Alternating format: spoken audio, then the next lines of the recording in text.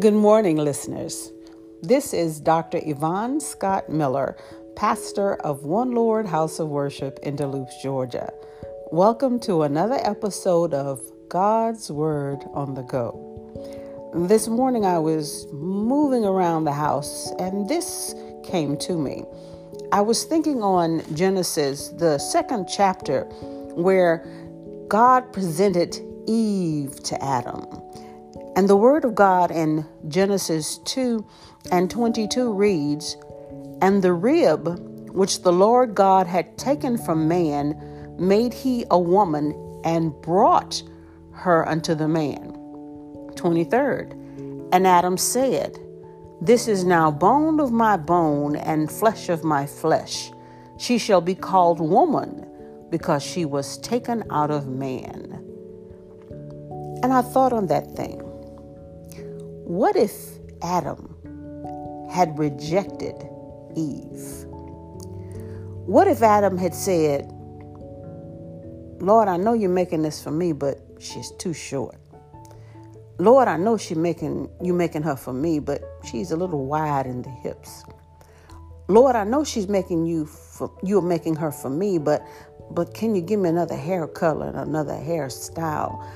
Lord, I know you're making her for me, but what's her educational resume or her credit score or her financial literacy?"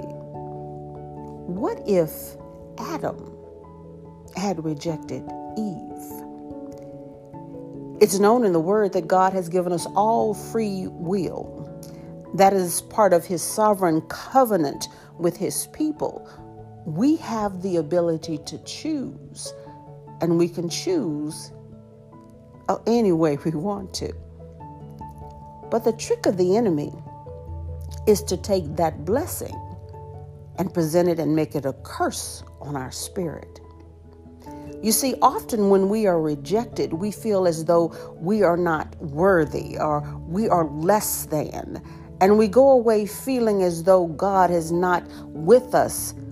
We go away feeling that we're not good enough to be in that job. We're not good enough to occupy that seat on the table. We're not good enough to be in that man's life. We're not good enough as parents, and that is why our children continue to speak negatively of us. We take rejection and we make it personal. But my message to the body today is something very simple, and it comes out of Numbers 23. And it says that in Numbers 23:8, "How shall I curse whom God hath not cursed? Or how shall I defy whom the Lord hath not defied?"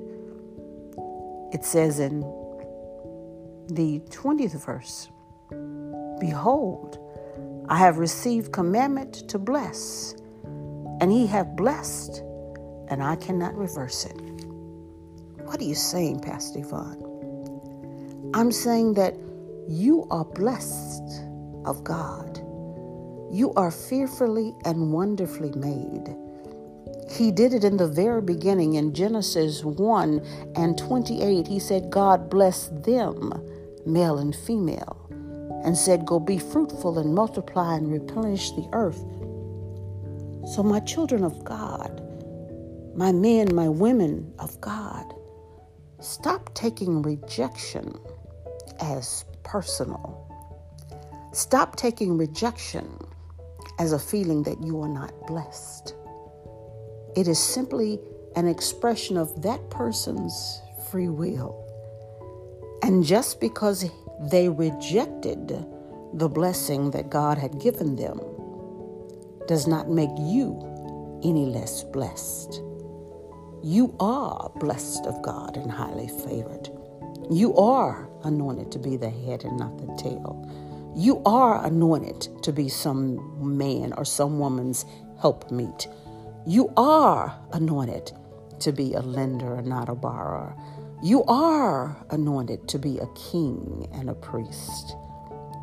So just because they selected their free will to reject the blessing does not make you any less blessed. So today I rebuke what the enemy is doing to your mind. I rebuke what he's trying to do with your soul. He's trying to put you in disarray and confusion. And when he puts you in disarray and confusion, you no longer are listening for God's next move. He said this to me this week. He said, if they reject the blessing, I will rise up another. So if you have been rejected in the past by a male, a female, a business, a bank, don't worry. In this season, God's going to rise up another. So my brothers and my sisters, it's not rejection.